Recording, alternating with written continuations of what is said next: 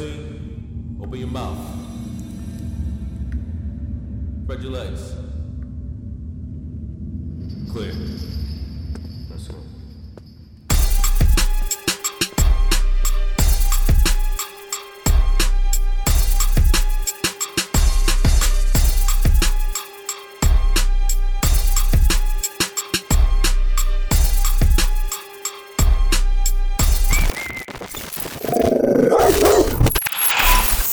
What's up, peoples? You already know it's your boy Pistol Pete and that Yard Talk. Today we got, you know what I'm saying, my boy, player from the West Coast, as we continue with this West Coast journey. You know what I'm saying? Shout out to all my Armenian people out there in the West Coast and all across the globe. You know what I'm saying? Shout out to all of them and all that, and all their struggles and all their fights and all that. You know what I'm saying? Shout out to them and all blessings. And with that being said, you know, listen, man, I want to get right to it. You know what I'm saying? This is my boy, player from the West Coast. He representing for the Armenian peoples. You know what I'm saying? And his story is legendary, man. You know what I'm saying? He been through some shit, and he's here today to share it with us. And with that being said, let's just get right to it, man. It's your boy Pistol Pete. Y'all talk.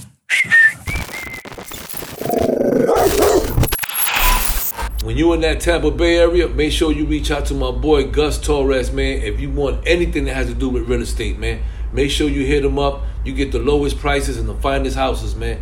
Trust me when I tell you. But don't forget to mention my name. You already know that Pistol Pete will get you that early discount. And that's my brother, man, Gus Torres. You already know, out in the Tampa Bay area. Make sure you hit him up, man. Sell, buy, invest, all that. Make sure you hit him up, man, because he focused with that out there. Tampa Bay, you already know, it's your boy Pistol, man. Get at me.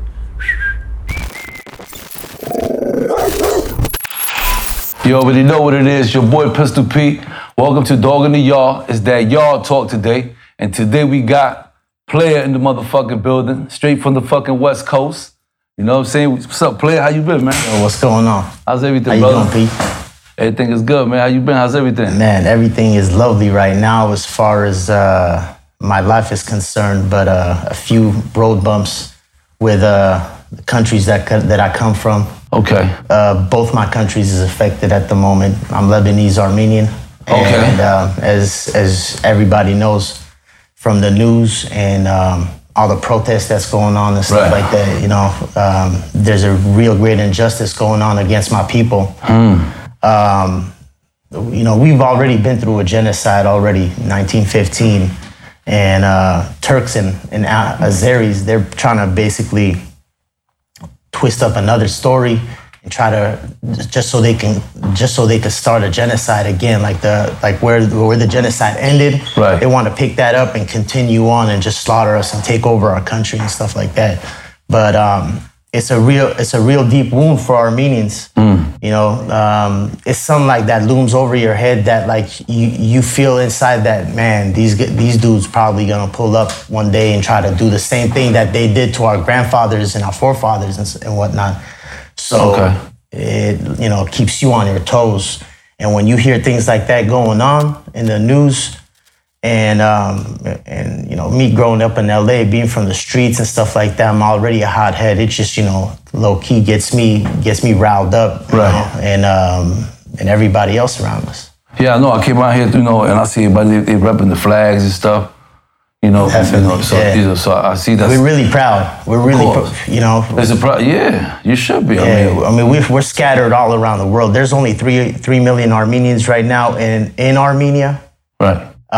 There's about nearly 10 to 11 million in the diaspora around the world, from Europe to South America. Majority of us are here in LA. That's why we kick up so much dust. That's why you hear so much, because all of us is entrepreneurs. You know, everything we touch, we try to make it into gold.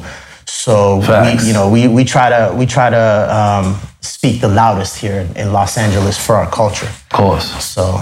Yeah, that's what it is. Yeah. Appreciate that, man. But with that being said, right, I want to get into the you know, to that Yard Talk. You know what I'm saying? I want to take that Yard Talk with you. So, you know, where you actually from and all that? Where you was raised and all that? You know, out here in Los Angeles and stuff. Yeah, I'm Armenian. There's a few Armenian gangs. Predominantly, West Side Armenian Power.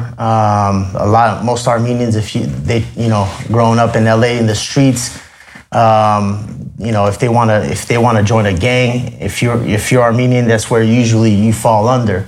But growing up, I didn't grow up on that side of town. I was more in the Valley, North Valley area, 818 area, where majority was Hispanic people. So my brother and I, from a young age, we were already like hotheads, like I was saying, back from our country. We come from a war-stricken country, like Lebanon, for instance. The day I was born, they blew the Marine barracks in the American embassy. The day of.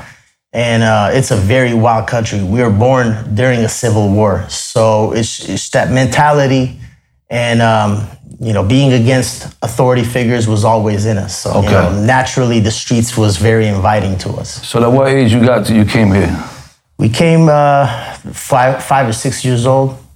Okay. And, just being in Glendale, I grew up around Armenian people, majority Armenians, and there was a lot of Hispanics too, a lot of race riots and stuff like that during high school, a lot of homies being killed in high school. You see the stuff like that just sharpens you up into being a little bit more aggressive than the average high school kid. At what year you start getting in trouble and stuff like that? Being raised out here in Los Angeles. Shit. On the west side, right? Yeah, like 15, 16 years old. We were doing all sorts of stuff, man. We would rob.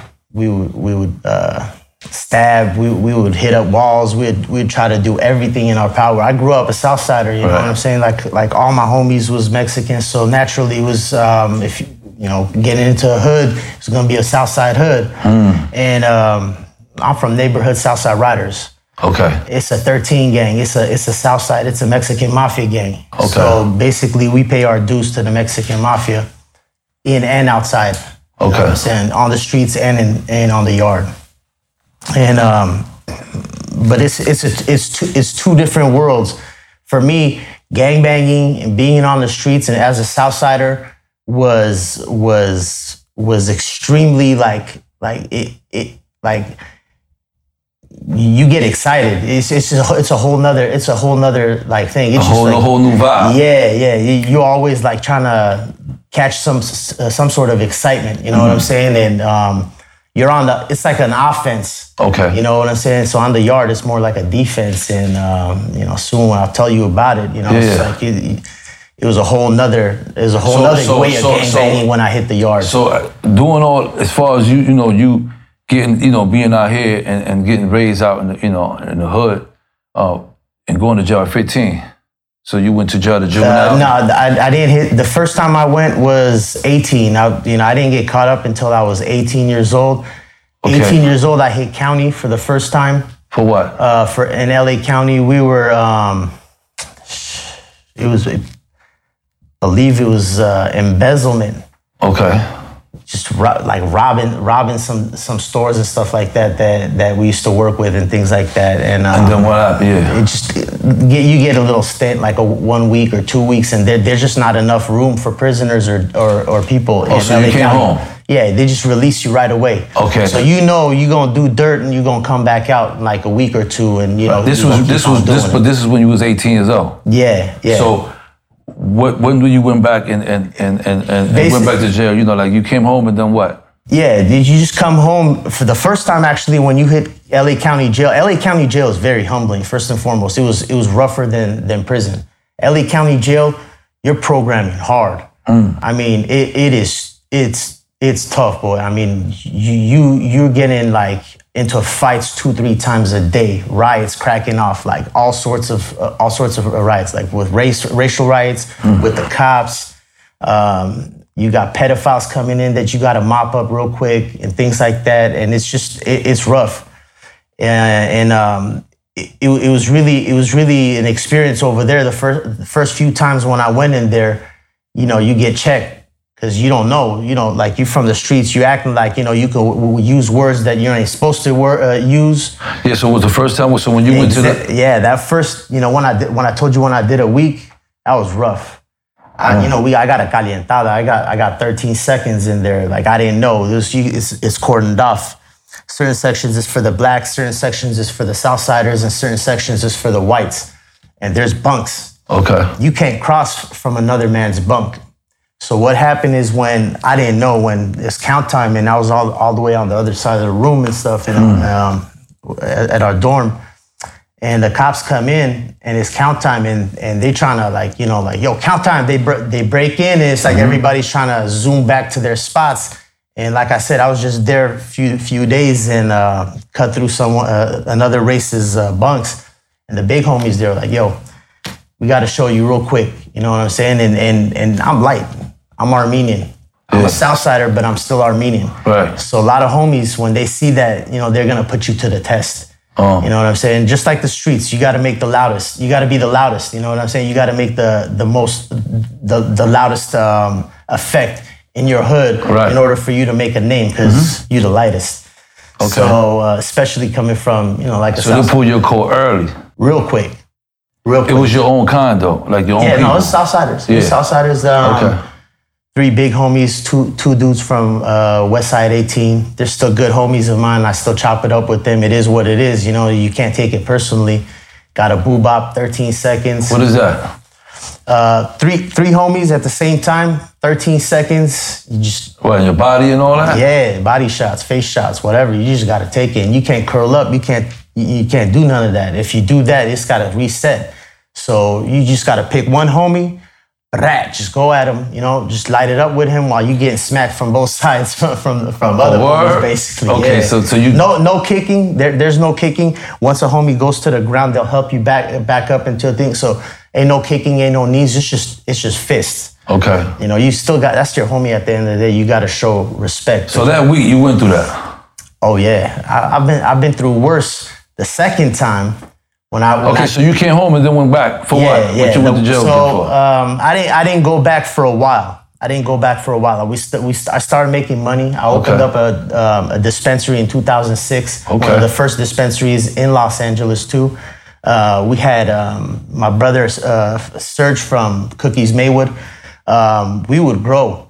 We would grow a little bit, we would slang a little bit, we would go up north and we would bring down like 60, 70 pounds. Every week we were hustling. We, from one shop to 3 shops, from San Diego, San Fernando Valley, we had it on lock. Right. All my little homies that would come out or, on parole, whatever, I would hook them up with jobs. So it was just my neighborhood and my shop.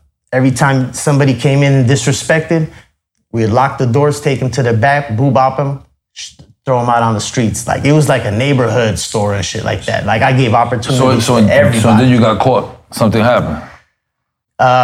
We lost them. We lost the stores. A lot of the stores was getting shut down in LA County. We started getting raided left to right. They took my pops, they took my brother, they took all the homies. They found us with a lot of straps, a lot of money, a lot of dope. So they basically took everything. Right. And a lot of us was gonna go down for it. And a lot of my family members aren't American citizens. So I had to take the rap for them. Right. So a lot of situations opened up like that where... So how much time they gave you for that? Did you go to trial? Like, what happened with you? So they weren't trying to give me too much time for that. I had some money owed to me. Okay. While I'm fighting these cases, right? I got raided twice, so I was fighting 2 different district attorneys, going to court damn near like every day of the week. Some people owed me money and thought I was washed up already. So, I caught my charges and my shops was closing and whatnot. So I had to recoup it. So I kicked doors down, got my money. Sure enough, these people told on me. I got caught up for 2nd-degree robbery. I got caught up for 2nd-degree robbery with 2 different people because there was 2 different people in the house. So they're trying to give me like 2 strikes, and I already had a strike. So they're trying to give me like 3 strikes with that 3rd strike just looming over my head. Right. Went to county. I was in county. That's the one that'll cost you life, right? Yeah, exactly. Yeah. So basically, but that's got to be a hard third. Okay. It can't be a soft. You know, I got you. It can't be a soft. It got to be a violent. It got to be a really violent crime for them to strike you out. Okay. It's not like before. Okay. You know, the rules is changing in California all the time. Okay. So basically, you know, like I was already out on bail twice for those 2 other cases. So there's no room for me bailing out anymore. Yeah, you know it's like, over. It was a wrap. Yeah. I even tried to give my passport to the judge. Like, I had an ankle monitor and whatnot. Bitch wasn't having it. She was like, yo, like you gotta go. So I was in there. I stayed in county fighting my case for about 10 to 11 months. How was that? Oh man, it was rough. The first week I was in, we got into a riot with the LA County Sheriff's Department inside. And the first 7 days. It was rough, bro. What happened?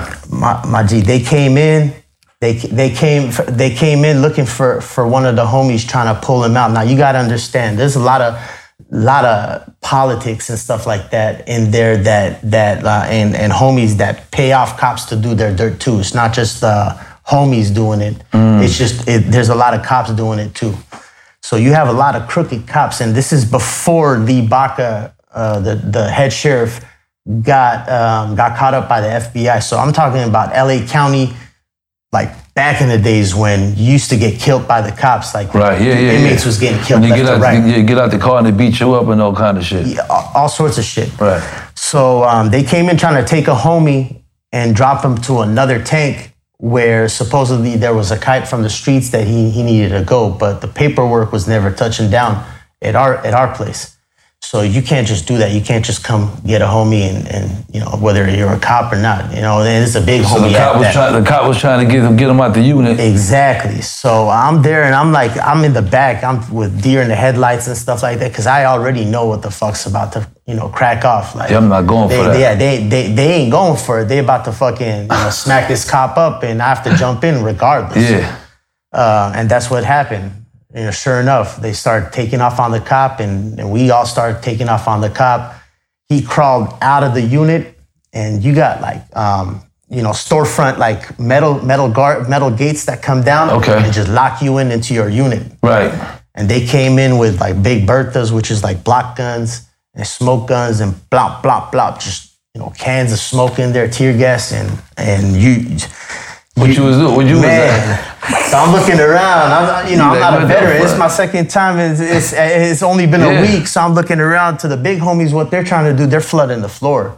They're flooding the floor, and you got to wet the thing in the towel and all that. Wet towels, wet t-shirts and stuff, and you put it. That's the only way you're gonna be able to breathe. And we had some milk too. That's the only way. Pouring a little bit of milk on your eyes and just staying on the floor.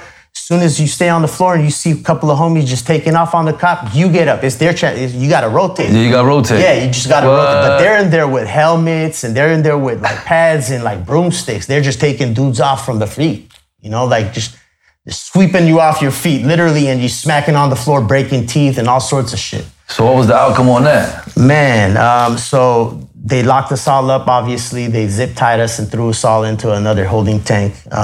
You get a committee hearing. Where they tell you, yo, you fucked up.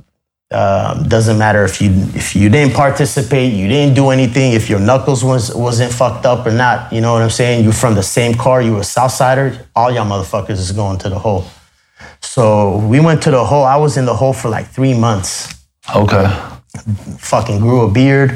Had long ass hair. How was that though? I mean, now eating juke. How long was it before you went to the hole? From you immediately, or they took you like a week later? Nah, like literally that from that huge holding tank, you go straight to the hole. So it was immediately after the fight. No windows. Yeah. You can only see in the hallway.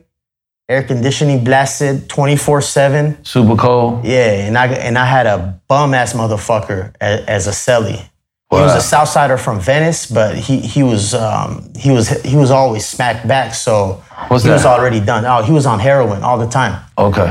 And he was older, so he was already just like he's lost his mind. So I had to check him every damn near every day. So just dealing with that.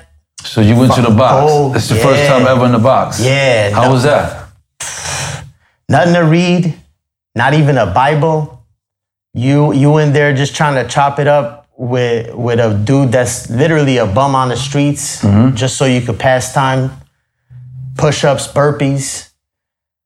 You know, and you had to take your shit with him there. Yeah, you got bird bath. You ain't going to a shower. You're gonna bird bath in the hole. That's definitely, you know. So I learned how to fish though. That's where I learned how to fish. This is where I was like, you know, bringing in all sorts of stuff. So what happens is like a lot of big homies. Doing what? The kite? Yeah. So I'll break it down so people can know. So basically, you got to make a line, you know, just some heavy on the side, you know, and you got a nice little opening at the bottom of your cell, and a lot of homies be talking through it. Yo, what's up, my boy? You know, like what's going on? Oh yeah, you know, like I got this book. I sneaked it in. One of the food inmates just dropped it off to me. I'll trade this for you with that. You got a book? So they've already read it. How many times could you read the book? You know what I'm saying? Right. So like you got to tie something to it. They'll throw their line out. You smack your line right underneath them, and you slowly but surely bring it in. All the goods come home. Basically, it's whether it's food. Left food like what? You used to on the ground food? I mean, no, like you put it in a bag. You put it in a little like sandwich bag. So they used to give us like peanut butter and jelly and shit, and that was a treat. Literally, it was a treat. You know. I got you. And when you eating juke balls for like 3 months, that's a treat. Peanut butter and jelly. So. Were you stressed out in the box? I mean. Heavy. First week. That's what I'm saying. You in the box like, all day in that bitch, 24 hours a day. You in there like, damn. You must have been tripping and shit. I came out real skinny. Yeah. And did you have a girlfriend and all that at that time, or? Yeah, bitch took off as soon as as soon as the 18 years is looming over your head. Bitch took off. So you was in the box also stressed about your girl? Yes, my girl, my family. You know, not know because I come from a tight-knit Armenian family. You know what I'm saying? They had no problem visiting me. So obviously 3 months they're gonna be like, you know, where the fuck is this dude? So they called up. They'd be like, oh, you know, he's in the hole. So you can't send out letters. You can't really receive letters. None of that. All that shit in the hole in LA County in Supermax. So how long you was on the county for? 10 months. So you got out the hole. Got out the hole. Programmed like it was lovely. It was like paroling. Coming out the hole was like paroling. It was because you were in jail. You felt so good, huh? Man, eating left to right, gained a lot of weight. You know, putting on weight, working out like crazy. You come out happy like you just came home. Yeah. Let me get chips. Let me get that. Make shit. I need to get Yeah. Hell, so I bet. And I was just at that point I was over it already. You know, being in there for 10 months, I was ready to catch the chain and hit the yard. But the thing is, they were trying to give me a lot of time. You know, for some bullshit. For people owed money because the judge and the district attorney knew I had money. Came from. They knew I was a hustler. They knew I had money, that I didn't need to do that. So for that, you know, I was trying to convince them that, yo, I know you're trying to give me some time, but don't try to give me no 3 strikes. So I worked it down to 3 years. Okay. 85% with 2 strikes, not the third. And they wouldn't not give me that second one. They had to give it to me. So they gave it to me, and that was the only way I could take it. Right. I took it, and about 2 weeks later, I caught the chain. And it was just like, it was a surreal moment, knowing that, you know, that's it. You know, all the things that you have heard about, that you've seen in the movies, you know, that's what you're going to experience. But I know, you know, being a Southsider, I ain't worried about, you know, none of that, all that gay stuff going on and stuff like that, you know. And I don't mean I don't know how it is on your podcast about, you know, talk about languages like that, but you know, talk like that. No, you can talk whatever's on your mind. So, you know, I knew none of that shit would happen. No, you know. Yeah, you don't have to bring that around you. Yeah, none of that. It was good. You know, everybody's stuff. In fact, if you sex play, you know, in a Southside car, you're gonna get fucking mopped up. Like they're gonna stab you to death. you know? Oh, okay. Yeah. But that's one of the ground rules. Exactly. But right before I got sentenced, I remember like one of the craziest situations that happened to me in county was when I had to go to court for the sentencing. And 2 other big homies that already had all day was with me. Okay. So, and in Valencia, Santa Clarita, you got new booties coming in that got caught up from Friday, Saturday, from like let's say a DUI or a drug charge. So they're in that same tank as you, and they're in the streets outfit. You know what I'm saying? So a lot of homies knew to get caught up in Valencia and pack their ass with a whole bunch of dope. That's where the transactions would happen and stuff like that. That shit was crazy. Yeah, so they'll meet up right there. Exactly. Because you're gonna see them coming back. Yeah, you just came right from the streets, and you just give it exchange. Take one balloon out, clean it out, and throw it in yours and in your birthday suit, and you gone. And you gotta have that touchdown. Yeah. You gotta to make where sure it got a touchdown. Make sure that shit get there. Exactly. So go ahead. Exactly. So we was there for sentencing for a couple of days. The first day was a dope party. I hadn't done coke in a long time. Partied with the homies in there. It was a surreal experience. Just partying in jail. That was like one of my first experiences. No alcohol, no weed for a long time. I was like, yo, like what the fuck? Like this shit hit me different. Next day. These same dudes is over there, and the district attorney and the jailer comes in and opens the door and drops some dude off. Goofy ass motherfucker, long hair, a lot of like, you just could tell like this dude's off, something about him's off. District attorney comes back about 15 minutes later and is trying to call the dude back to the window so she could read his charges, because you're gonna hear what everybody's charge is when you in that tank. Okay. So, turns out dude's there for showing his shit to little kids at the park, flashing himself. And the homies, it's just a gut instinct. You turn to your homie, you're like, what the fuck did you just hear? What the fuck is, And, my boy, you know what time it is, when they close that door, ta legas, like, you better light that fool up. All of us. I'm in there already I'm getting sentenced. I'm thinking to myself, damn, man, I just signed the fucking deal for 3 years. I'm a young homie. These dudes got life, ain't got nothing to worry about. But I'm gonna get smashed out if I don't do it. And he's a pedophile, you can't get mad about that. So I was like, whatever, let's do it. As soon as that gate closed up, man, we just let old boy have it. We were stomping on him, stomping on his fucking cranium, like kicking his face in, all sorts of shit. And cops rushing up in there? They didn't. That's what I was about to say.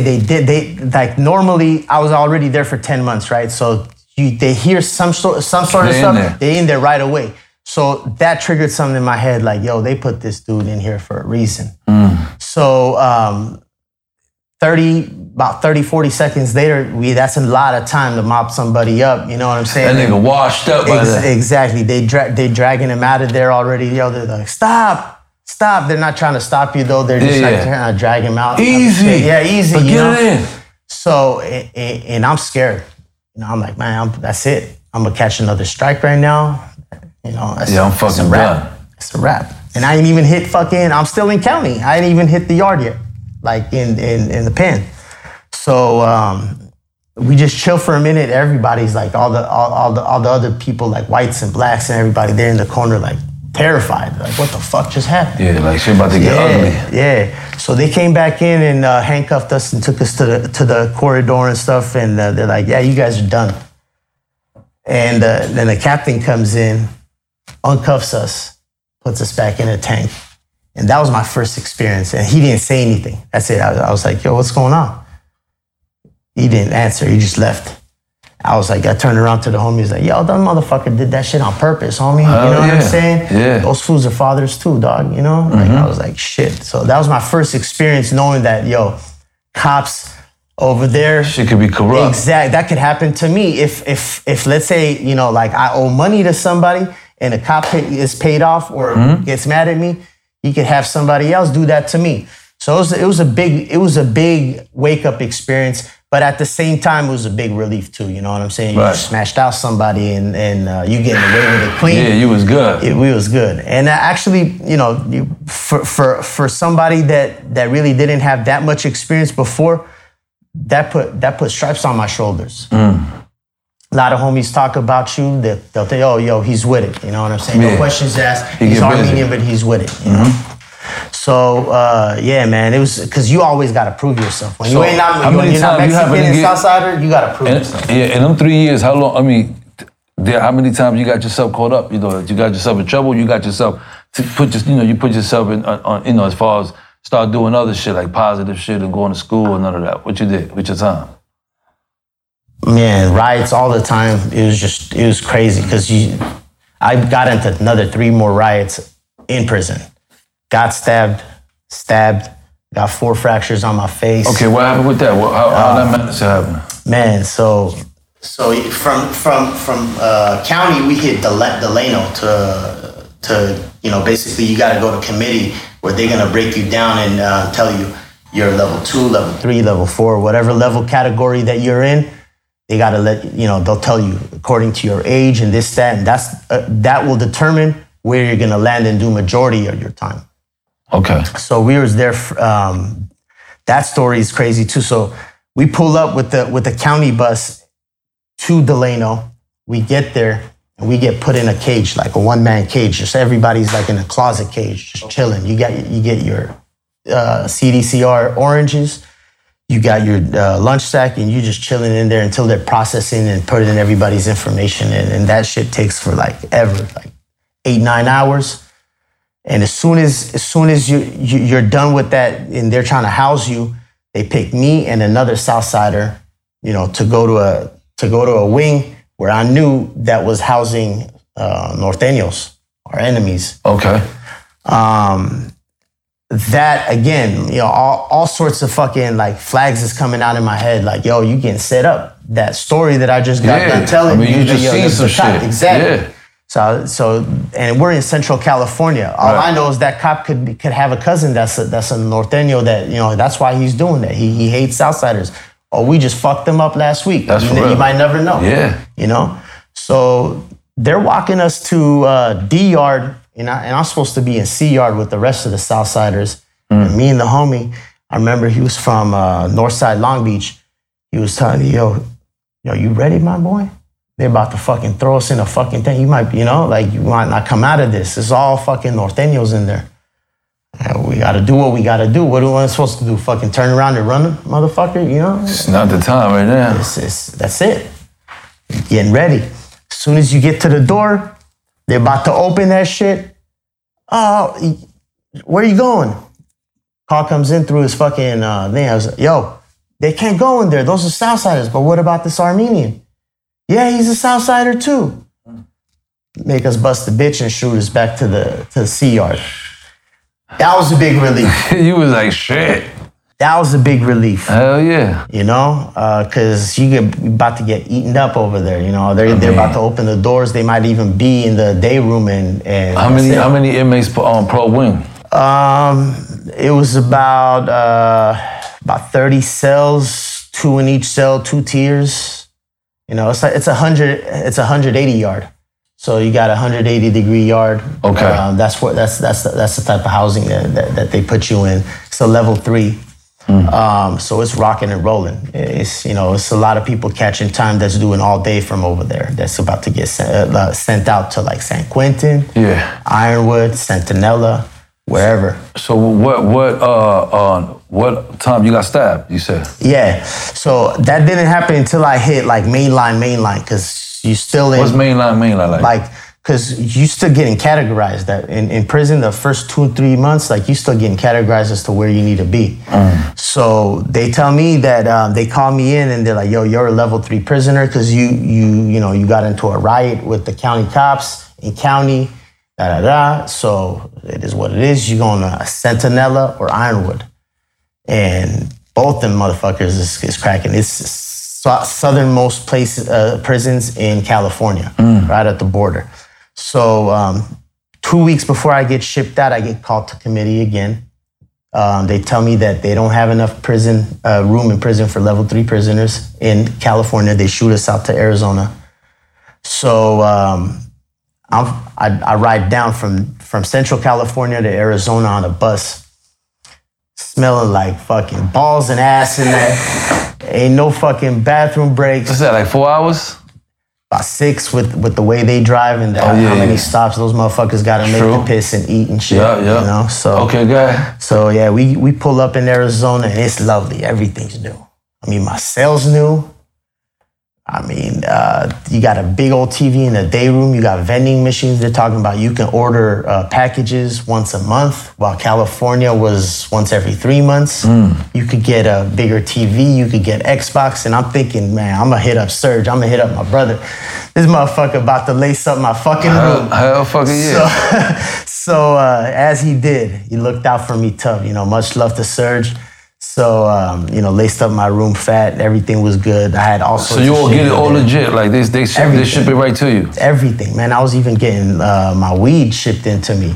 So here's a little secret I'm going to tell everybody that, if you in a CCA prison. That's that yard talk.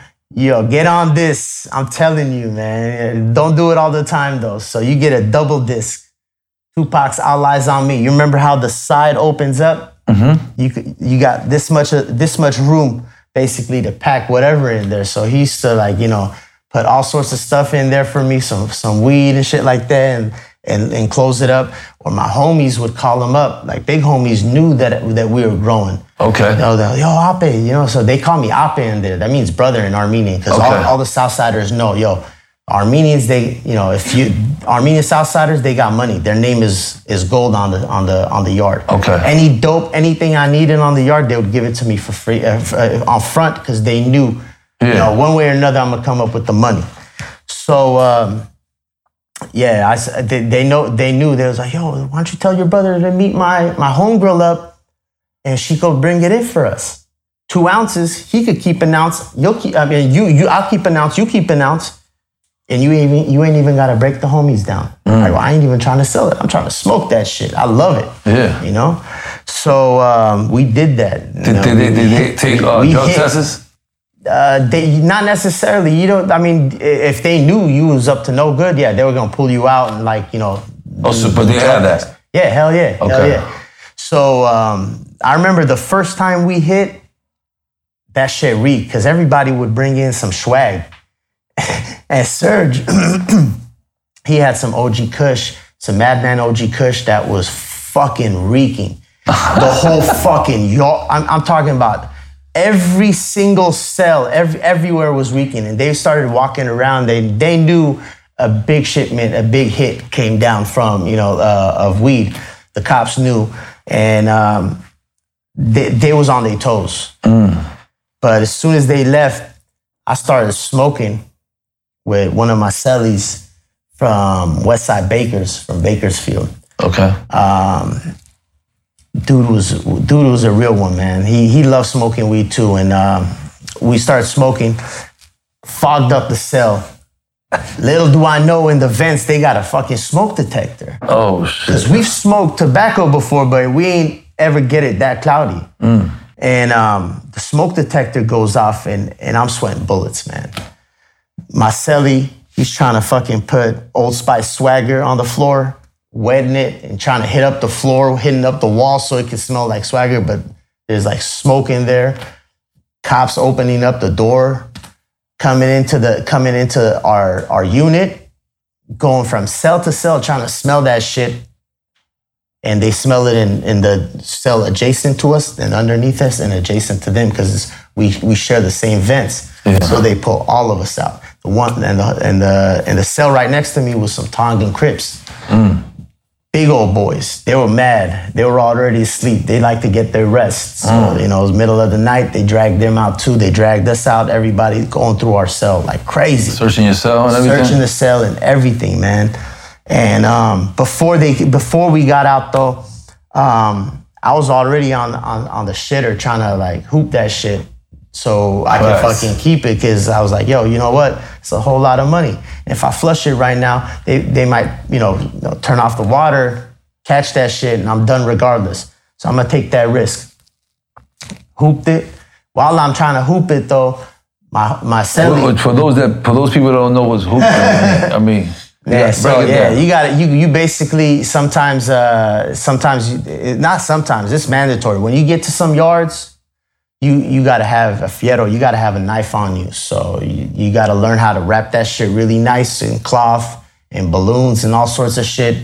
So you could. That's how you used to do it? Yeah. So you break it down for those little bit of Vaseline. I mean, for those that never been in jail. Little bit of Vaseline. I mean, when you say like, rapping and all that, meaning like what? Yeah, like, sharp ends. For the kids, for the sharp ends. You trying to not cut yourself, basically. You know what I'm saying? You trying to, because they're gonna make you squat. They're gonna make you fucking squat and cough, all sorts of shit. So if you bend the wrong way and that, it could pierce you. You could kill yourself. You know what I'm saying? So you actually used to put the shit up. You used to boof just boof. You have to going to the level 3 yards. Man, if you knew it was about to crack off. But like what? What you used to put in your, a razor or a knife? Nah, so you tomahawk. So you basically get a pencil and you break a razor, get the razor out of it, and when you open up the wood in the middle of a pencil at the end, put the tomahawk in there, make it as a tomahawk, and just wrap it up. Try to, with cloth as much as you can to hold it tight and whatnot, and then wrap that part up too. And pencil, you could use a pencil as long as you want. You know what I'm saying? So you want it small, so you take it out, do what you got to do, and get rid of it. Sometimes you got to run to the toilet and flush it right after you do what you got to do on the yard. Okay. So it can't be that big. It can't be. It's lot of homies. What they would do, especially if you was locked up in a cell for too long, on lockdown, you're not gonna go to the hole in prison like that. They're gonna lock you up in your own cell.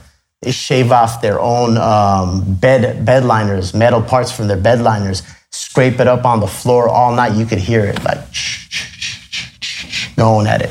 Days before yard. That's how you know it's gonna crack really on the yard. Night before, all the big homies, they're shaving their shit on the floor, making it sharp. They're getting ready. Yeah, they're getting ready. So whatever you got around you, you gotta make do. You really, even if you get a piece of plastic, and a lot of homies is blessed with a lighter, they'll melt plastic up. You can make a pretty sharp end out of plastic, right. And you gotta hoop that. You just gotta. It doesn't matter where you put it, really. You just got to show up with it to yard. So yeah, it doesn't matter how you get it. You just got to bring it out. Yeah. Yeah. So you was put in that situation a few times. Exactly. I was actually the first time I had to do it was in county. Not with a fierro. It was not a knife, but a hot kite or some dope. This dude pulled up. Is he good? The big homie's got to ask another homie that's on the other side of prison, because when you go into court, that's when movement's happening. So you get somebody that's in Santa Clarita in Wayside, and somebody in downtown LA at the Twin Towers facility. And we all gotta and he has somebody that's gotta go to Van Nuys Court. I gotta go to Van Nuys Court. I gotta find somebody from his unit. Yo, you from his unit? Okay, yeah, okay, cool. Gotta take that shit out, clean it out, change the balloon. He puts it in another balloon, whoop, goes back to his unit, yeah. So he's got, that kite's got to land. He's expecting that kite. The homie on the other end is expecting it. So they got to get it however it got to work out. Exactly. And if they find out, for instance, if they find out you in that same tank and you ain't trying to raise your hand to take that kite back, homie, oh, why you acting like a bitch? Motherfucker, you from that unit, so oh, this fool, he's ranking out. You're gonna get dealt with. You're gonna get calentada. You're gonna get 13 seconds. So you got stabbed in there? For what reason? What happened? So got into a pretty big riot with Fresno Bulldogs. Those are the Norteños, and Fresno Bulldogs are the arch enemies of Southsiders. Everywhere we go in California, we're deep. Southsiders are deep in prison. Any prison you go to. So But these dudes is big and really tight knit. They're very disciplined. They gots to be, because when they outnumbered, they have to be, tough. So what happened was California prison system changed up while I was in there. Like literally, they were changing the point program. So like if you were certain points, you were no longer level 3. You were level 2. So you couldn't stay at that prison. You had to go to another prison, like a lesser security prison. So a lot of dudes was going to fire camp. They were sending us to either Jamestown or they would send us to Susanville, which was up north. Jamestown was for Southern California camps, which is still up north. It's in Calaveras County, across from San Francisco. It's way up there in the boonies. You go and you gotta basically train how to be a firefighter for $1 a day, jumping fires and all sorts of shit. And I wasn't having that really. I'm not really a physical ed type of motherfucker. I don't like to work out. I don't like to do any of that shit. I like to, if I'm gonna get a motherfucker, I would get him with a gun or a fucking knife. Right. But I wasn't into that, so I wasn't having it. And most of the time we was on lockdown anyway. Southsiders was going nowhere. Whites would come in, blacks would come in. They would do about 2-3 weeks, a month of training, catch a bus and go to a fire camp and start fighting fires. I wanted to go to camp. Trust me, camp's lovely.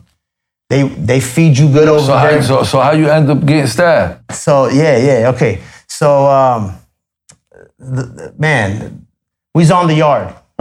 And a lot of times when you don't know it's gonna crack off, but it cracks off. So we're on the yard, hot ass motherfucking day. These dudes, these Fresno Bulldogs, they're not supposed to take their shirts off because first of all, there's no llavero on over there. There's no shot collar like any other prison. Like in California, you can't just do something on your own. You gotta get word from the shot collar. Jamestown didn't have it. So these dudes was trying to do their own thing, that run their own program. And every yard you go to, if they're sharing a yard with us, we run that motherfucking yard. They can't have a say so. Right. And they can't show their tattoos. They can't walk around without a shirt acting like they're tough motherfuckers. They can't be flashing their badges and shit like that. They can't be flexing. And they did.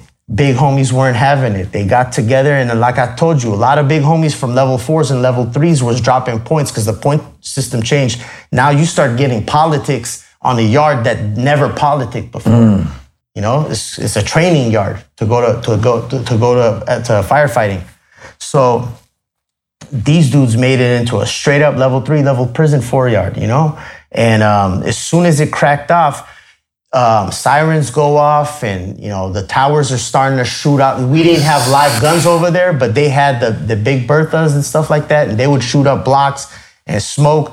And you seeing homies running and digging holes on the ground where they would stash their shit, on the yard, trying to get it and stab them. Stab as many people as you can. From the opposition that they keep running, just stab them. So for me, I take my shit out and I'm trying to run up to a motherfucker twice the size of me. He comes up to me and he cracks me once in the face and I fall down. As soon as I'm on the ground, grab my shit back up, hit him once in the stomach. He gets back up and he's like, restless and shit like that.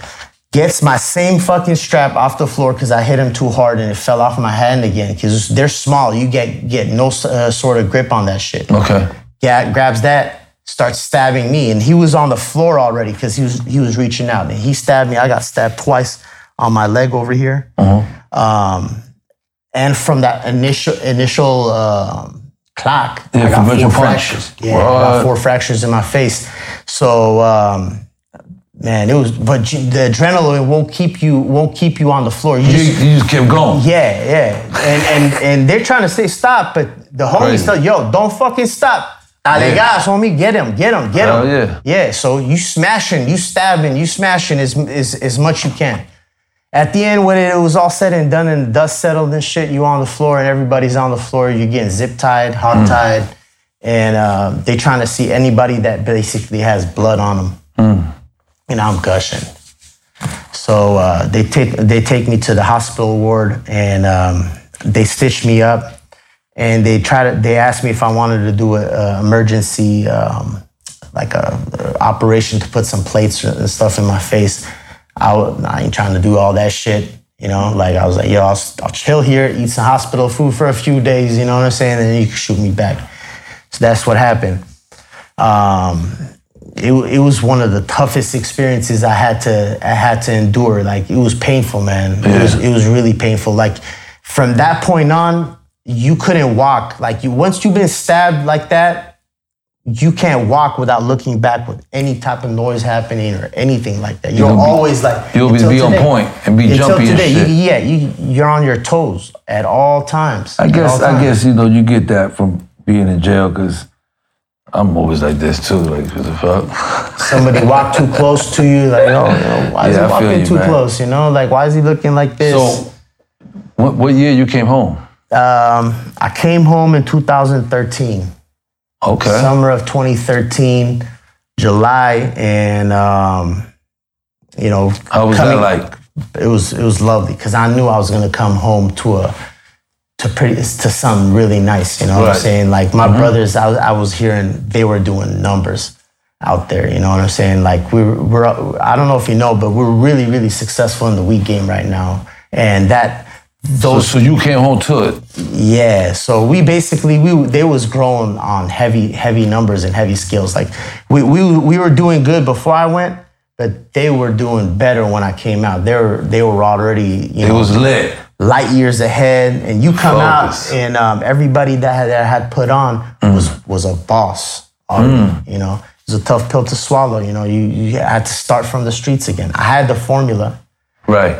I put majority of you had the support from your family, though. Exactly. So and they helped a lot. That's what I'm saying. They helped a lot. They showed me the ways of. So of tell me what you got into. Yeah. As soon as you get home, like, you know what you told yourself, let me get on my job, and what you started doing. At first, the first year was hard. It was definitely really, really hard, because you know, you're accustomed to a way for the past 3.5 years that, like, yo, you gotta act a certain way. Everything you know on the streets is done when you go into prison. And you gotta reprogram yourself when you get out of prison. Yo, when you see somebody of another race, you can fuck with them. You can talk to them. You know, this, that. So it was basically, you know, breaking out of that shell for me to say, okay, I could fuck with this dude. I could do business with this dude. Because in jail it's different. You can't break bread. You can't talk to different cultures and shit. I'm not racist. I love every race. Yeah. Really. No, I love every race. But it's just the way the system is built. Makes you you have to be racist in there. You have to be, and if you don't, you're gonna get mopped up. That's it's as simple as that. Yeah. So now you home. I'm home. Started hustling from the streets again, and you know, I'm on parole. Watching myself tough though, because I can't do majority of the stuff they doing. How long you was on parole? I was on parole for 3 years, and I had to reset it because I actually absconded on my parole. Like, I took off. I was on the run for a year actually. Oh. After 2 months of getting that parole and out of prison, I went to Lebanon, to my country. I took off. I asked my parole officer. He wasn't trying to let me go. You know, I met somebody. I met my future wife out there. You know, okay. I wanted to get married and have kids and settle down a little bit to you know, hone me down a little. Yeah. And I found somebody from back home, and hadn't seen my grandparents for a while. They were feeling ill, and I had been down for about 3.5 years. So friends passing away, family members passing away. You wanted to go back. You know, like you miss a lot. Yeah. So I wasn't trying to miss that too. So I went, saw them, stayed out there for 9 months, came back, did another about 3 months in county for a violation. Okay.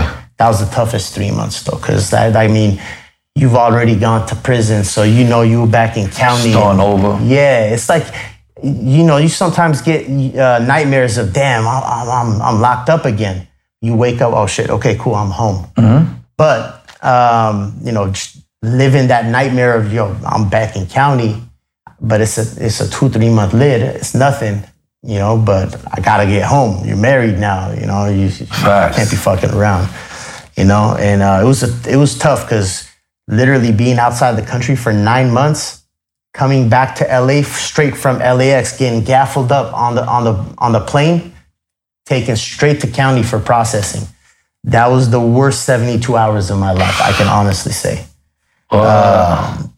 I felt like I was gonna die from the exhausting fucking, travel and everything like that. So getting out, I'm like, you know what? That's it. I'm back in America, start my parole, set a fucking solid foundation, So started from scratch, started growing, started making a name for myself in the streets as far as like, peddling a few pounds here and there, this, that, you got to get street cred first, At that point, my brother Serge had a huge name. My brother Fidel had a huge name. Okay. Big Tuna Mike, my other partner, huge name. They were doing like crazy things. And he was talking about, we're going to partner up with Berner. We're going to do this. We're going to do that. Thanks to Steve, Steve Lobel. I mean, I got to tell you, man, he's, if it wasn't for him, we wouldn't be where we're at. He was the recipe of success. He's a part of the recipe. You know what I'm saying? And God bless you, Steve. Thank you very much for giving us that opportunity. When I heard that, I was like, yo, we're getting catapulted to the top. All the years of, growing, making a name for yourself on the streets, trying to show what you can bring, how you stand out differently than all the other Joe Schmoes that are growing right now. They're doing the same thing. Exactly, because the weed game is pretty is small in a sense, but also like a lot of people is trying to do it. Whether or not they're successful or not, that's a whole nother conversation.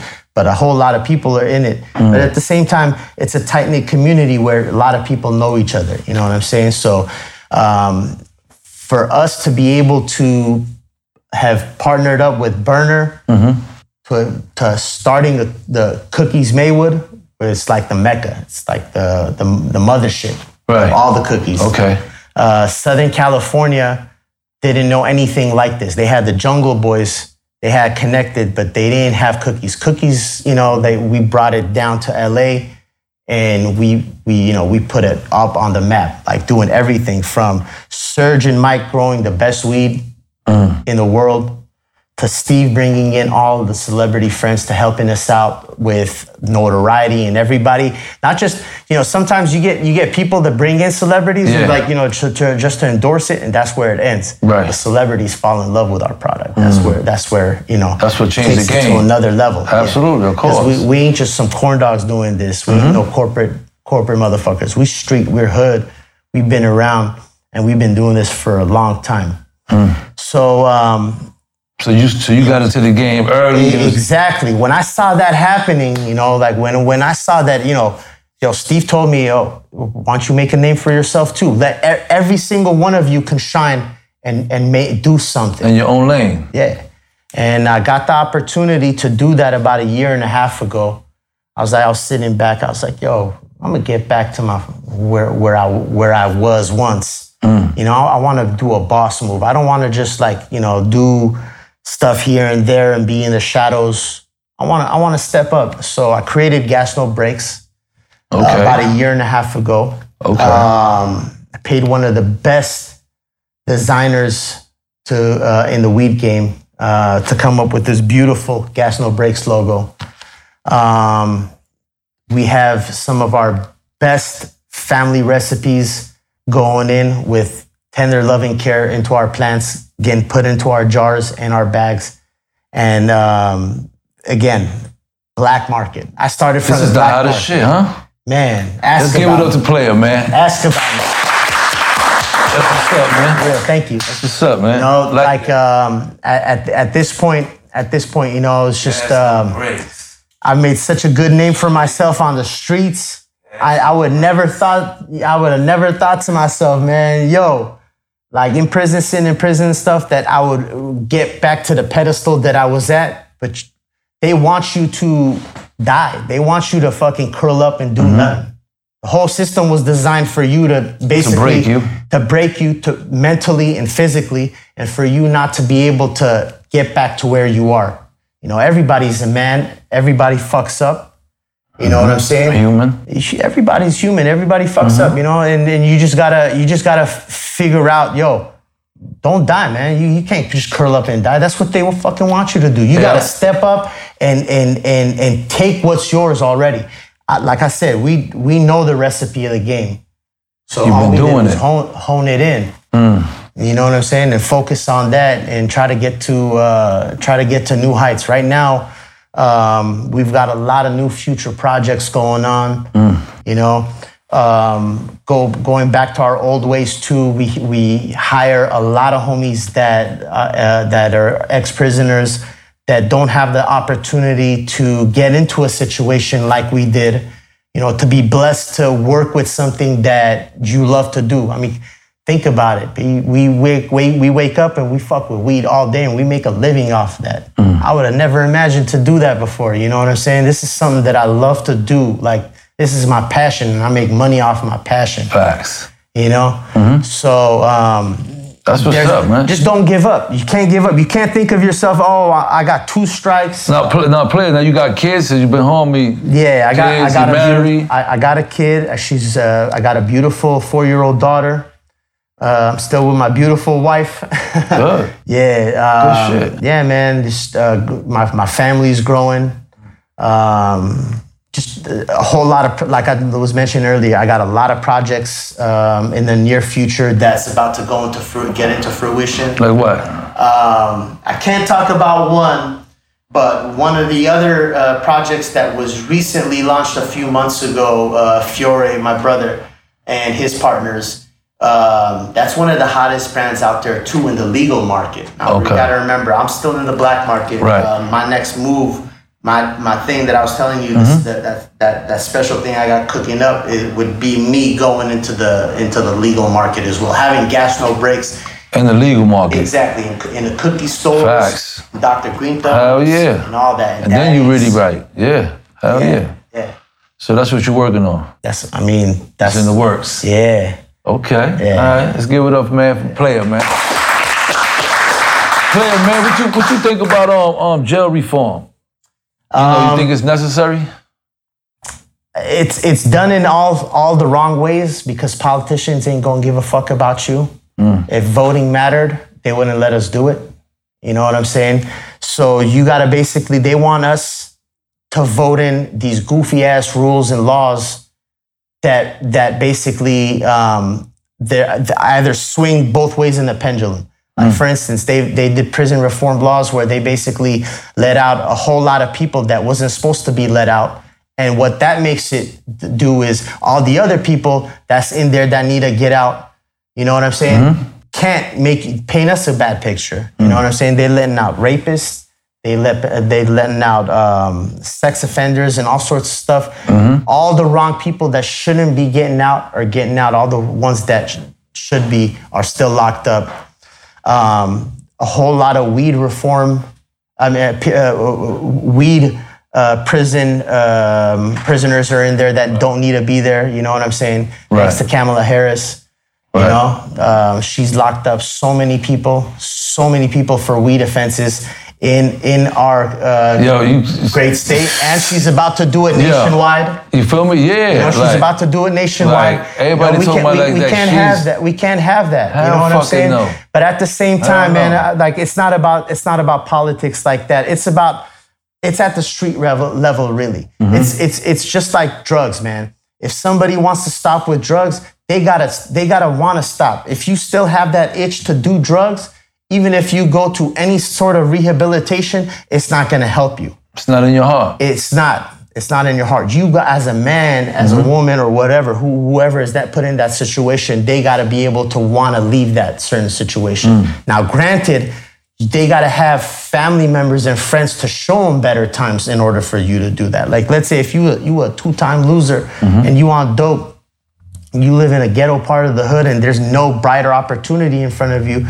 that's just going to bring you back in. So we, as ex-prisoners that are doing good, you know, ex-felons that's doing good right now, have to go back and try to help those people and give them opportunities for them to be able to eat a little bit for them to puff their chest up and be like, yo, he just reached down and helped me up. Facts. Just to be able to survive out here. Yeah. Because sometimes you just need that hand. A lot of guys come home and If you waiting for the government to help you out, don't fucking hold your breath. Homies gotta help homies out. You gotta reach back and see, yo, how can I help my homie that's just paroling right now? Or how can I help my homie that's about to parole right now? You know, so he doesn't go back. That's the move. That's what it is. That's help what each it other is. out. You know. That's right. That's why we got this platform, man. Just to share, for the youth, for the peoples, for those that never had a voice.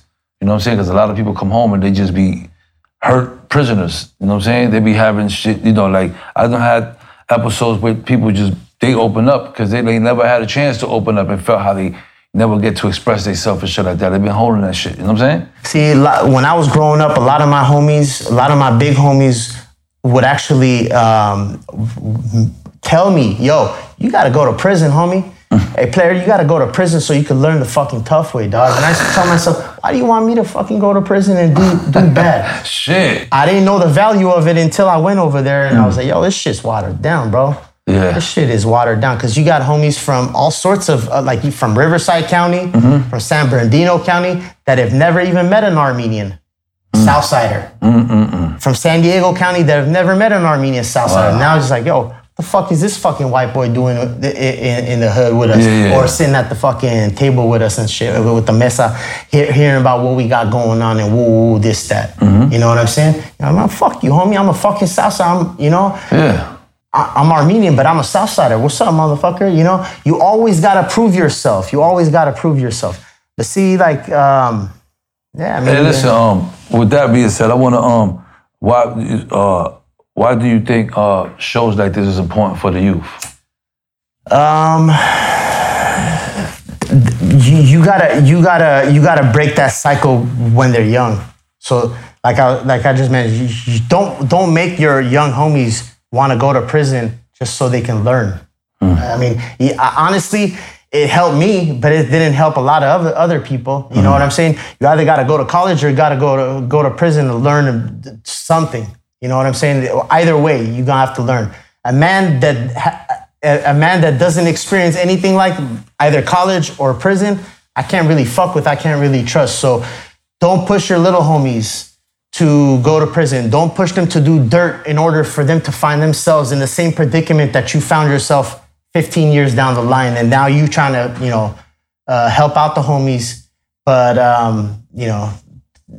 you got other people in the hood that's trying to bring them in. Yo, come on, do it this way. Let's do it this way. I mean, show them it's about money. Show them it's about money, it's a wrap. They'll never want to go back to doing dirt, like going and stabbing people. Get that money. Get that money. It's the fastest way, I'm telling you. It's the fastest way to help out your homie. Well, player, want to thank you for coming, man. Appreciate having you, man. You know what I'm saying? You already know it's your boy, Pistol Pete. Y'all talk. You already know. With my boy, Player, you already know. West Coast. Gas, no brakes. You already know. Gas, no brakes, baby. What's up, people? You already know it's your boy, Pistol Pete. Welcome back to Dog in the Yard and that Yard Talk. I want to thank Player for coming through. First and foremost, breaking it down to us. I mean, all his trials and tribulations, all his changes, all his, his transition from going through all that, all that experience in prison and all that, going to jail 3 years and all that. Them now coming home, doing his thing and all that. Shout out to Player. Keep doing your thing. Shout out to all my peoples out there, all my Armenians out there in the West Coast. You already know, nothing but love and respect, man. I can't let you go without checking out that merch. I want to see everybody out there this summer wearing that merch. T-shirts, sweaters, whatever you want. Just go check it out. Until next time, it's your boy Pistol Pete, the Dog in the Yard, and that Yard Talk. Get at me.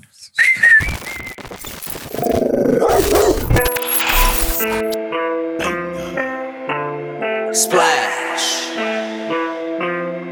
1, 2, this is a step. This is how gangsters do it. Splash, step. 1, 2. I'm in a whole lot of zones. They look like colonoscopes. I got the white for the white boy that's sniffing the shit, then he ski down the slopes. I got the can for that lady that thinks she could take it, but know that she can't. I got that work for that work that's gonna work right after it works. Look, I put